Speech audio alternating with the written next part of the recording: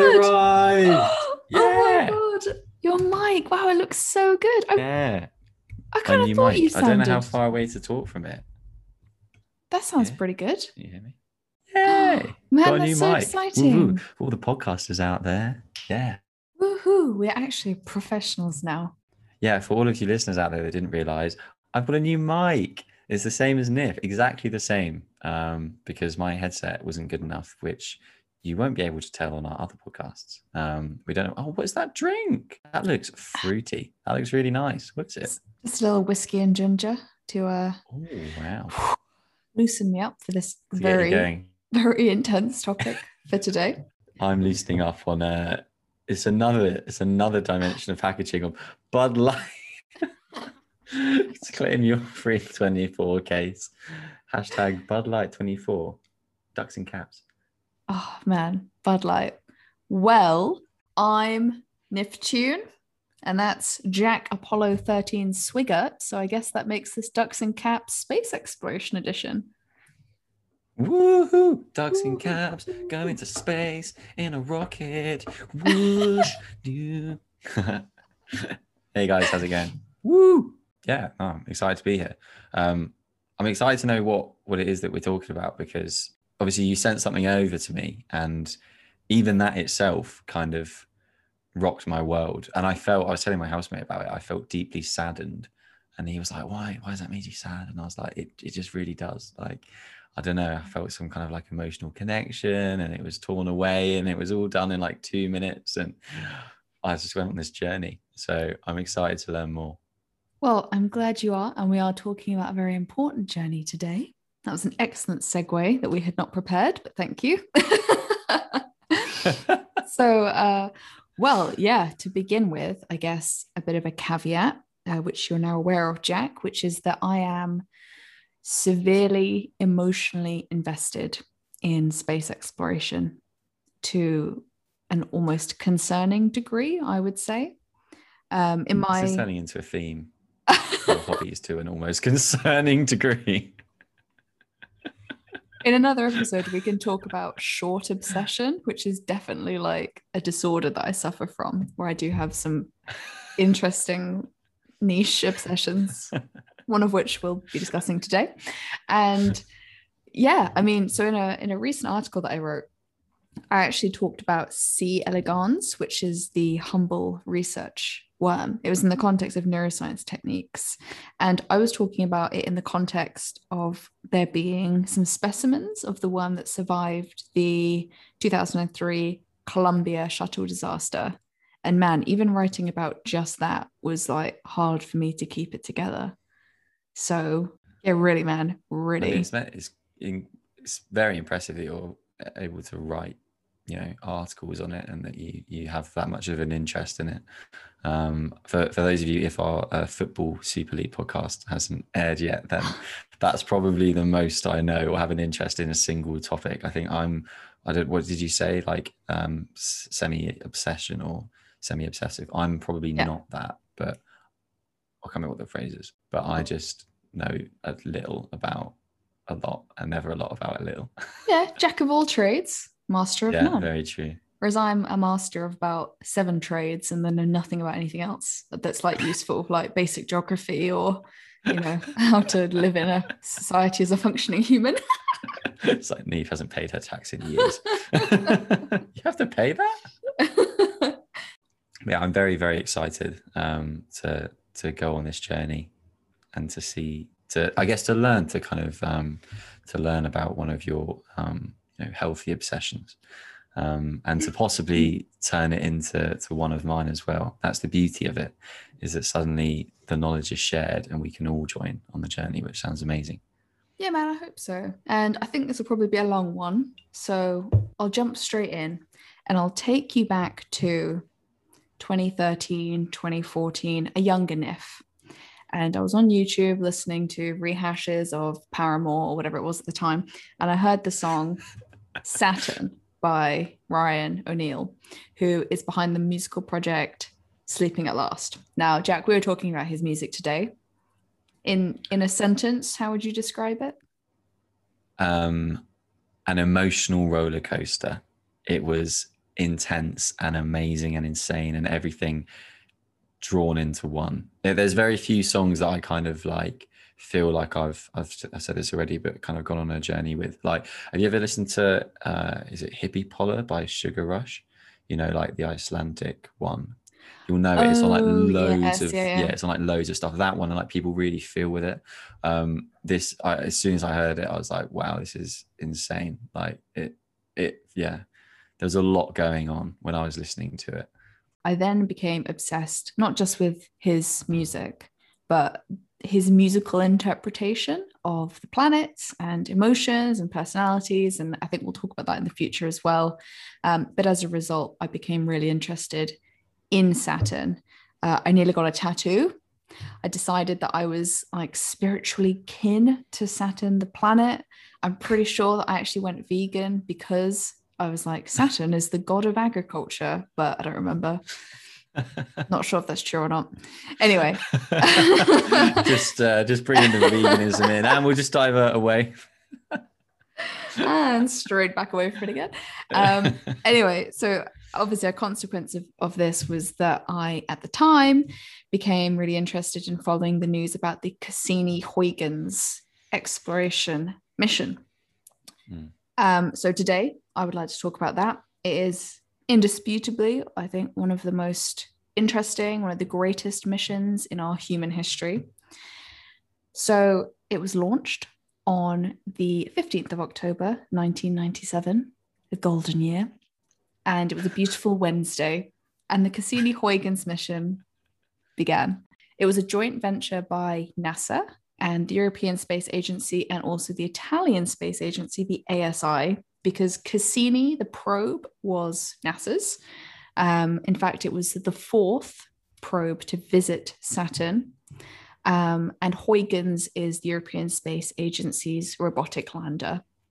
And it was a great collaborative project, had many thousands of people, I think, involved in the design and the architecture of it, as well as the delivery over 19 years and 335 days. Oh my God. Wow. And over that time, Cassini traveled 4.9 billion miles and took over 450,000 images. 4.9 billion miles. Yeah.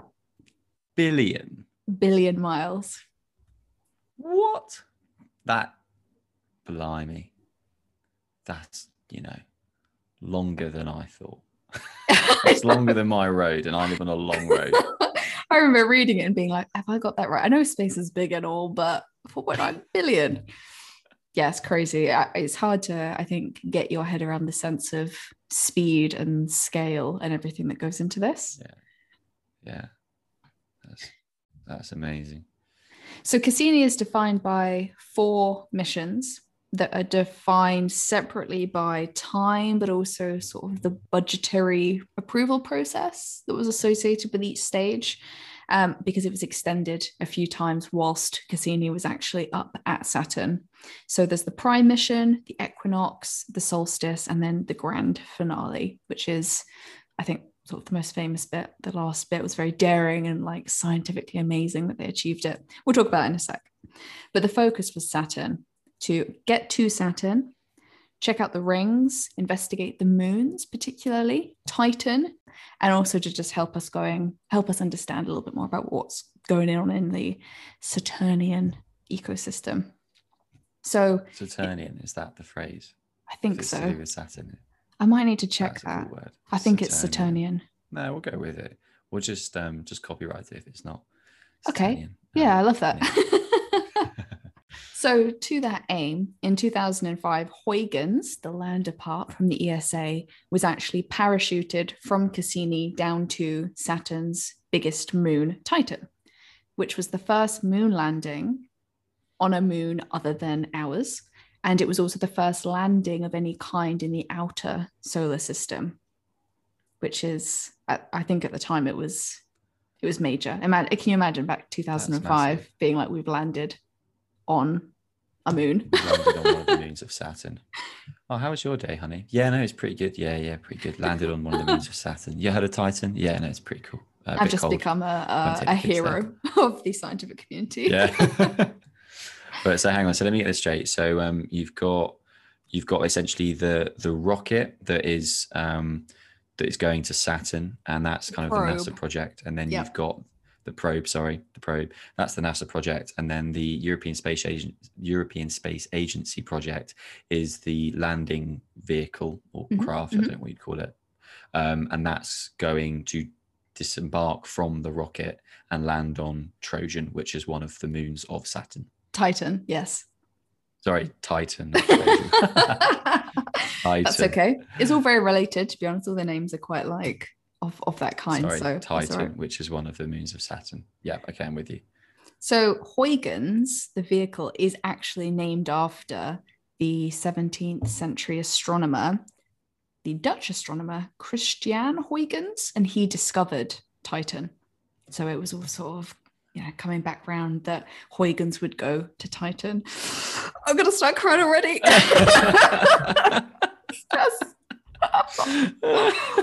Oh my god! Just the sentimentality. Oh, it's just too much. Sentimentality is a big part of all of this. My god. Oh. Actually, I'm gonna tear up. I just love it so much. One sip of whiskey, and I'm like, because I knew this was going to be tough to get through. You're gonna see Charlie after. You're gonna see Charlie after this in floods of tears. I thought we were doing the podcast. You're like, we were. Huygens made it to Titan. Oh, did geez. it? Hang on. Did Huygens? Yeah, okay.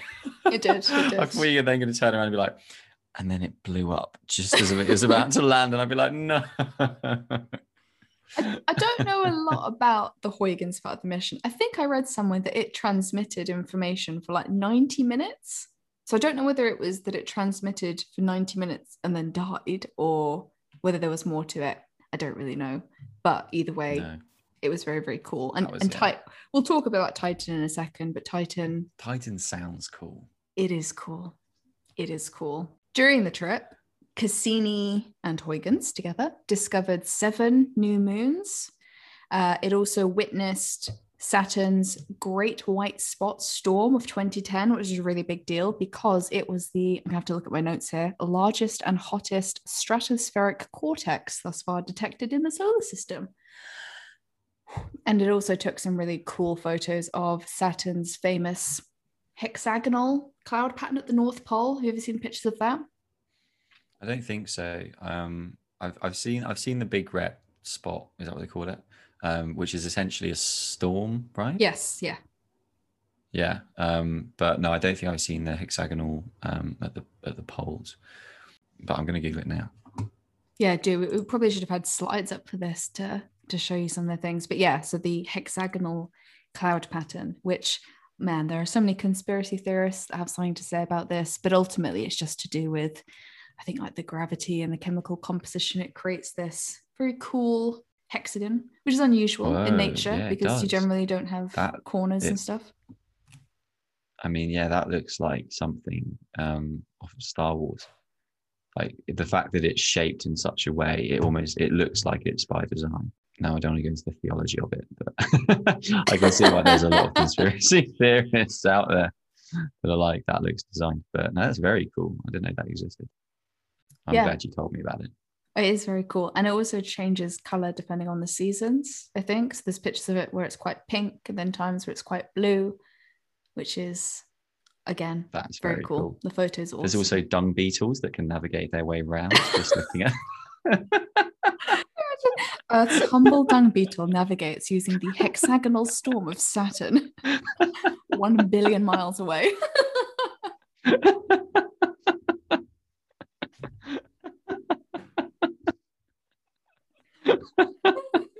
Honestly, when it gets to like the 100th episode, that's what is going to come out.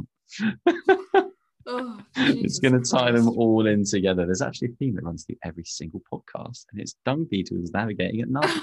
Like an Easter egg of how many times in the series on their way to get a Bud Light. My God. Anyway, so during the grand finale, which was the last part of the mission, the descent, if you will, Cassini was able to provide data to scientists to determined some really cool things like the actual length of a day on Saturn, which is 10 hours. And also that the rings, the very famous rings of Saturn, are actually relatively new, maybe sort of like from the time of the dinosaurs, which is, we think, beginning of the universe. Pretty cool. But also that they're disappearing. So gravitationally, they are being pulled towards Saturn. Like sucked in. I was wondering that whether, because obviously you kind of look at Saturn and it's got the rings and there's a gap between the crust, I guess, and the ring. And I was always wondering that because I guess how orbiting works, it's that kind of constant pull inwards, right? So eventually they would all just, essentially become meteorites or meteors. Yeah. So straight through, I guess. But I don't know. But that's very cool. So eventually, do you know how long it will be until the rings are no more? I did read some estimates about it. I think there's still quite a lot that's unknown. And from what I could see, there's lots of discussion all the time about doing more missions that are focused on like the rings and some of the other moons as well. We'll talk about that in a second. But Taking anyway, some rocks up to keep them there. Yeah, exactly. So there's lots that's not known, and the rings are still in many ways a mystery, but very cool. And there are some very cool images from Cassini of the rings, which are actually predominantly made of ice and like water vapor and things. People always think that they're big chunks of asteroids, meteors, and stuff, and there are some, but most of it is actually quite thin, just ice. So because of the way that the probes work, like Cassini and like these other probes, once they've actually got the momentum into space, or a rocket takes them up into space and then they detach, and then you just have the probe with the vehicle on it, Huygens. So once you have the momentum in space, the scientists use something called a gravitational slingshot to get the trajectory right. I made that sound very easy. It's not that easy. They just whip one out of the back pocket, get the trajectory right. Bob's your uncle. Just like a little slingshot here and there, a little reverse park, and then you're done. But it's really cool for Cassini, because when I was first learning about this, how many years ago, I thought, rocket, you kind of point at Saturn, you calculate where Saturn will be by the time it gets over there in 7 years or whatever, and there you go. But that is not as how the it crow worked. flies.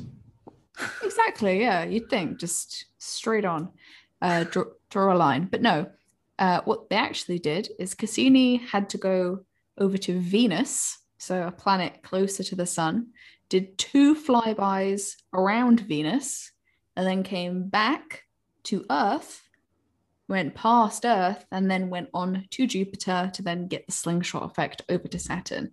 And Cassini didn't orbit Saturn. It was like if my whiskey here is Saturn, it was like an elliptical shape. Right. So Cassini kept doing this. So it was like drawn in by the gravity and then checked out. So I was going to say, the little I know about I guess planets and how rockets work is exactly what you said. And obviously the gravitational pull is stronger the closer you are, but then you're still orbiting, but at quite a distance away. So yeah, I thought that was really cool, the slingshot idea. But I would say like it. I guess if I was one of the scientists, coming home explaining it, being like, so we're actually going the other way. Right, just bear with me. Right, we're going to go towards the sun. It's like, no, Jack, you got it wrong. We're going away from the sun. No, trust me, guys, I got this. Like, it makes no sense, but obviously it makes so much sense because I'm not a rocket scientist. A meme from like It's Always Sunny where he's like with like all the connections and everything. I've done the math. My gosh. Danny DeVito's there being like, you're an idiot. Anyway, so as I said, it had to go past Earth again once it'd gone around Venus. So I think 2 years-ish later, it came back past Earth. And there was quite a lot of controversy about this, because do you know how they power these probes in space? I guess, I mean, I don't know that much about physics, but I guess you would need some sort of oxygen to burn to create propulsion. No? So that to be honest, I don't know. That might be the case for some of them, but for Cassini and several other probes like Ulysses and Galileo. Nuclear? No, they probably can't do Yes. that. They can. Yeah. And also New Horizons, they use a radioisotope thermoelectric generator. That was the first thing that I thought. I was like, surely to get it compact, it has to be like nuclear fission or fusion. But I was like, no, that's dumb. They can't put a nuclear reactor in like a tiny rocket. Oh, and they can. It's plutonium-238, which is decaying, and they use the heat from the decay to generate electricity. Oh my God. The decay, it does decay, right? And no, I'm jumping ahead. The controversy, we'll get to that. So the controversy that came about at the time is, as you can imagine, plutonium, not all that safe for humans. And because they had calculated they would need to do the fly over the Earth, some scientists and people were like, well, hold on a second. What if things go wrong when you're passing back over Earth? Cassini explodes over Earth's atmosphere or, crashes back on Earth, God forbid, when it's doing the pass. It's pulled into the gravitational pull. Then you would have a nuclear episode. And yeah, you would. So NASA actually did the calculations to work out what would happen. And they said that there was less than a 1 million chance of it happening. But if it did happen, then probably about 5 billion people would have been exposed to nuclear energy. And it would probably mean about 5,000 cancer deaths, which on the scale of things is pretty small. It would be like, okay, yeah, some people might like grow an extra head or whatever. I guess it is pretty small, but if it's you and it's like, oh, why have you got a death from cancer? And it's like, oh, this rocket was going to Saturn. And you're like, oh, I was just doing the gardening. I didn't realize it was a rocket going to Saturn. So I can understand why people were concerned, but equally at the same time, in the name of science. Ultimately, if I go back to the first point, then this actually comes full circle with me with Cassini, because Ryan from Sleeping at Last started composing a repertoire of songs to do with cosmic events and astronomy. It's actually called Astronomy, the series. And in September of 2017,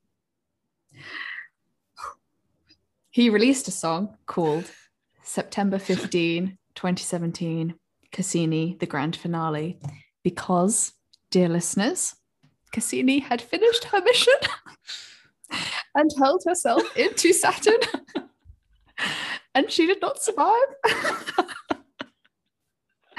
Oh, when I tell you that I cried, I have never been as moved by a song as I was, knowing at the time on September 15th, 2017, I remember the end of the Cassini mission. And then this song came out. And can I just tell you something as well, just to make this worse? So NASA have videos and stuff about Cassini. And there's one where it's quite cinematic, and they talk about the mission and the grand finale. Might have been the one that I sent to you. And they talk about how once Cassini had been directed to, go into Saturn, that she kept trying to point her. Yeah. The internal computer wanted to like correct itself and was like sending error messages. And it was like Cassini knew that something was wrong. And it was like, just close your eyes, it'll be over soon. Oh no, that's awful. Oh no, I hate it. Oh God. And all the comments on all those YouTube videos. I know. I was RIP. Just watching it, and it was like, yeah, and she like Cassini still wanted to send like the signal to be like, look, I've taken more photos. Look, you proud of me, Dad? You proud of me? Blown to smithereens. Oh my God. I was telling my housemate about this, and he was like, it's just a robot, right? Like there's no attachment. And I was like, yeah, but you haven't seen the video. I was like, you haven't seen the video, man. You gotta the video means so much with the music as well. Oh God, hits you.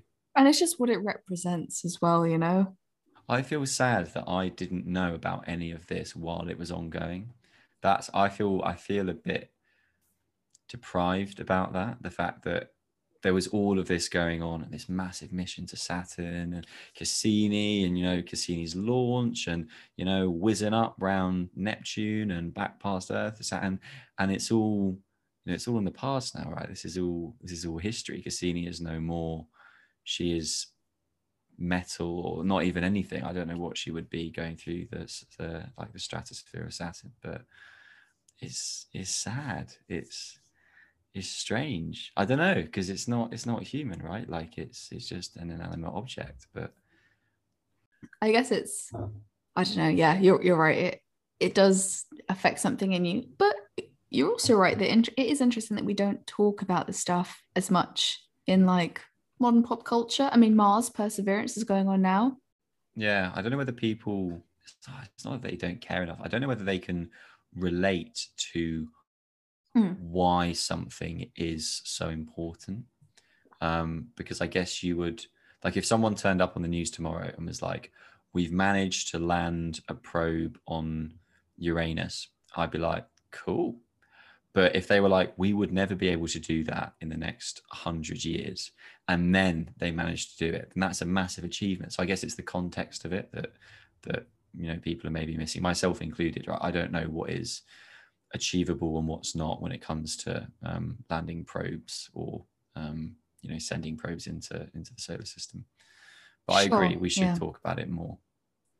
So going back to the middle of the mission then, the biggest appeal of Saturn compared to other planets is that it is this very mysterious ecosystem of rings and moons and moonlets, and each part of the system is in itself a scientific phenomenon. So as I understand it, Saturn has 82 moons, 53 of which are named. Wow. And the largest of which, as we've talked about, is Titan, which is bigger than Mercury. Unnamed. Oh, yeah. There's loads. Name them. Can we name them? I think they're like pending scientific review, but yeah, I reckon you probably can. Boring. Please have a moon. You want to. So Titan is bigger than Mercury and about half the size of Earth. So as moons go, pretty freaking big. Titan is bigger than Mercury. Yeah. Wow. So Titan is almost a planet in itself. Yeah, exactly. It has a solid, rock-hard water surface, like many of the moons, because obviously they're further out from the sun. But it does have liquid water underneath, which is very important. And in terms of all of the moons of all the planets in the solar system, it's the second largest, only to Ganymede, which is one of Jupiter's moons. Jupiter's. Yeah, Jupiter's moon, Ganymede. And it's particularly interesting, Titan, compared to the other moons, because it is the only one that has a comprehensive atmosphere, which is mostly nitrogen, like ours. So the fact that it has a comprehensive nitrogen atmosphere and has liquid water, those are like quite important parts of what's a comprehensive atmosphere?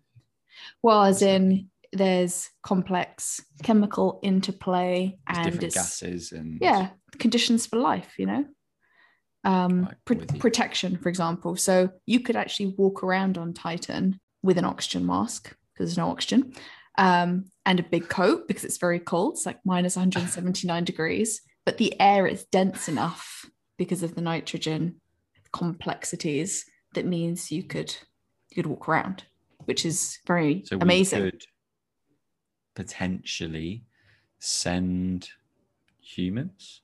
Yeah, if you had oxygen and a thick coat, then 7 years. It's a lot of solitaire, that, isn't it? It's a lot of solitaire. So that's really cool. So Titan has the conditions that are, I guess, favorable to human exploration of other worlds or moons. It has many of the conditions that are interesting for life. And Cassini actually flew very close to Titan 127 times over so 13 of the 19 years Cassini was active, 13 of those were actually orbiting Saturn. But Pioneer 11 and Voyager 1 and 2 did check it out when they went past, but Huygens was obviously the first to actually land on it, which is another reason why this is such a poignant space mission. In terms of some of the other moons then, Hyperion is cool because it's the largest irregular shaped moon. It's kind of like a potato. Irregular shaped moons. it spins chaotically. Does that mean that it's newer if it's irregular? Because I imagine that as time goes on, erosion more spherical. It's called Hyperion. Hyperion, yeah. And it's the only large moon in our whole solar system that isn't tidally locked. So most moons are locked so that they are always facing the planet that they go around. So like think of our moon. We only ever see one side of the moon. Yeah, the dark side of the moon stuff. Yeah. Exactly. And that is true for most large moons, except for Hyperion, which is kind of cool. It's very porous, Hyperion. Yes, by the looks of it. It is, yes. And then in terms of other notable Saturnian moons, Enceladus was another really important of Cassini's quest during the grand finale. And that's because Enceladus actually sprays out, it has an ocean, and it sprays its ocean out into space. And Cassini passed Enceladus and was able to sample the water. And the water that comes out of Enceladus actually creates one of the rings of Saturn, the E ring. So if you look up a picture of Saturn, there's a ring, and Enceladus sits in the middle of it, and it creates the ring. So the whole ring is made of the ocean spray and the minerals and everything that come from Enceladus. And it's also the most reflective body in our entire solar system. It's super white and super smooth, and nobody knows why. It's like a mystery of the universe. Why is Enceladus so super reflective? Maybe it's an old moon then, if we're going by the previous logic. Very cool, Enceladus. And it's in the ring, right? It's part of one of the rings, and that's wow. Imagine that. Imagine cool. Living. It's like, where do you live? Oh, you know Saturn. You know the rings. Yeah, in the ring. Yeah. In the E ring. My postcode's E. In the E ring. East of the ring. So one particularly interesting, harrowing conspiracy that sits within tier 7 of the Reddit conspiracy theory iceberg, if you're familiar with that. Oh geez, we'll have to do an episode on the Reddit conspiracy theory iceberg as well. As in, I know about Reddit, but I don't know about this particular pyramid. Okay, iceberg. But yeah. So sorry, iceberg. On tier 7, there is a theory, and it is about Saturn, and it's to do with scarring on several of the moons. So you can look them up. Rhea, Rhea, and Dione, Dione, have these massive tracks on them, these like scars down them that look like, people describe them as if a space bird has like sat on them and like clawed them. And there are also conspiracy theories about them being like ancient glyphs or something like that, because they're very unusual compared to lots of other moons. Oh yeah, I can see the lines across it. Is that not just where a meteorite is? Yeah, definitely. Gone. But that doesn't make for a good conspiracy theory. That's very true. That's very true. Yeah, it looks like a giant bird where space bird was landed on. Yep. And also there are 2 other moons, Iapetus and Mimas, that are cool because they both look like the Death Star, because they have a like major crater on one side. Now we're talking. Now, it does. It does, doesn't it? Mimas is the Death Star. Wow, that's so cool. Why is there that bit in the middle? That's interesting. Surely that's not how a crater would be formed, no? Oh, well, you've got a massive rock going in, or maybe that is the rock. Maybe that's where it gets lodged afterwards. Yeah, you're right. And Iapetus is also called the yin yang of the moons, because one side is super black and the other side is, like Enceladus, super reflective.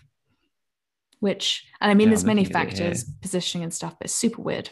Yeah, it does look strange. It's like white. Yeah, it's almost like I was going to say Christmas pudding, but yeah, it's like dark at the bottom and then lighter on top. Kind of, it's very white, like chalk white. Yeah, very strange. Dover. Do you know anything about any of the other space probes that are still present? No. Like Voyager 1, for example? No, I would be lying if I said that I knew more That's than okay. I did. I knew that there was a space probe that was basically to try and get as far out as we could get it. Yeah. And I'm not sure which one that is, but Voyager would possibly make sense. And it was, all of these are kind of one-way missions, right? And one of them, I don't know how far they got, but I would hope that we've managed to get out of the solar system and a bit further by now. But I'm not sure if we have.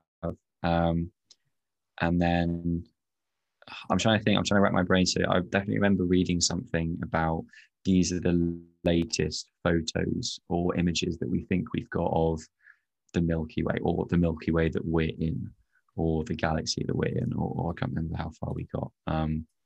But is that Voyager 1? Is that the one to try and get as far away as possible and still return photos?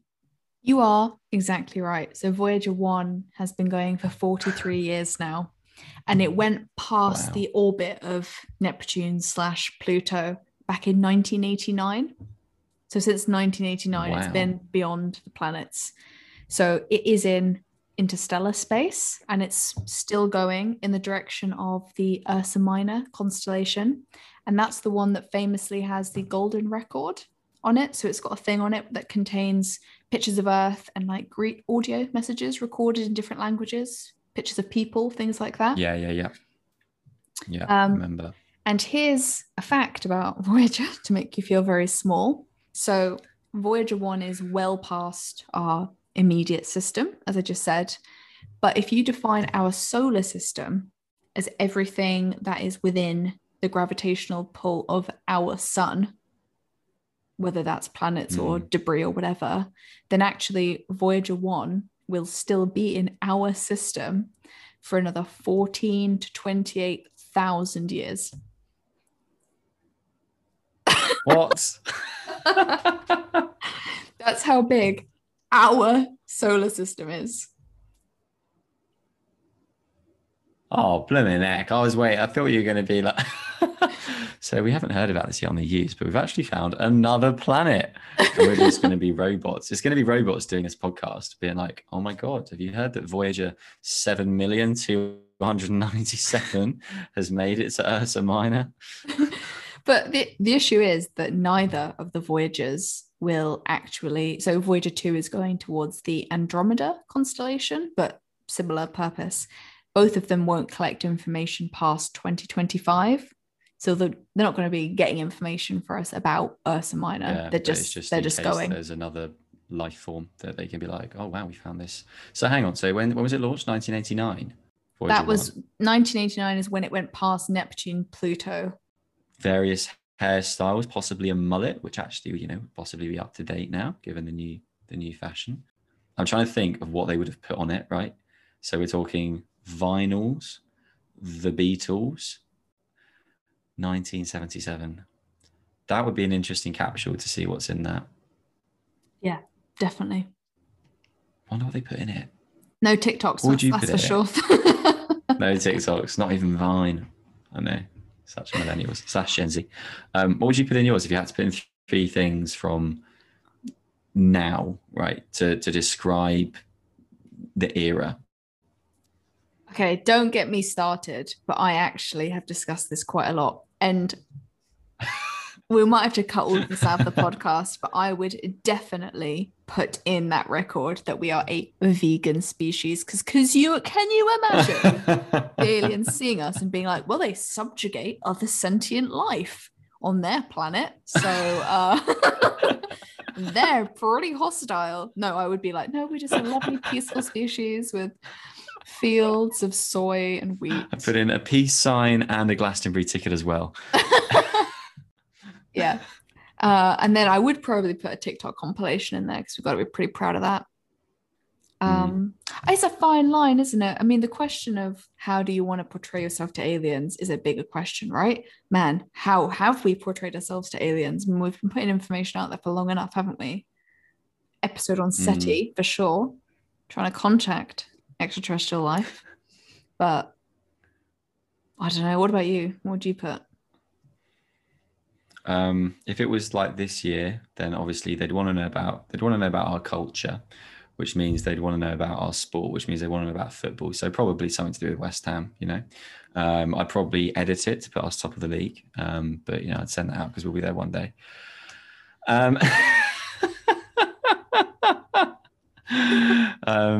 No, I don't know what I'd put in there about humans. I think that's the thing, right? Do you do it for where you are at the moment, like the year, 2021, or do you do it when it might be found? So something that's more timeless, right? Like if you could have some sort of container, would you put in a flower or something natural to be like, this is the type of life that we have here. We have trees and leaves and that sort of stuff. I think I probably would. Something to describe what it is to be human. And this is our finest tequila.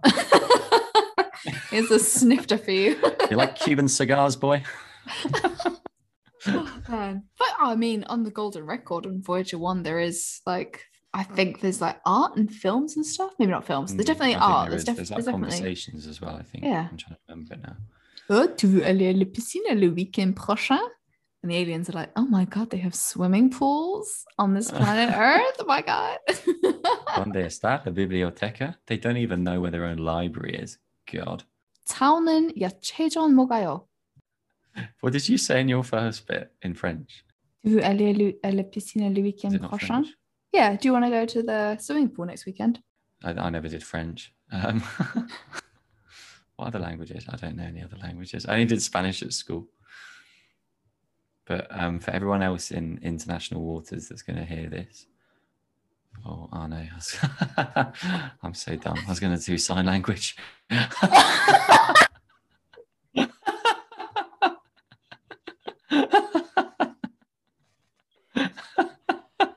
Our visual listeners, go on.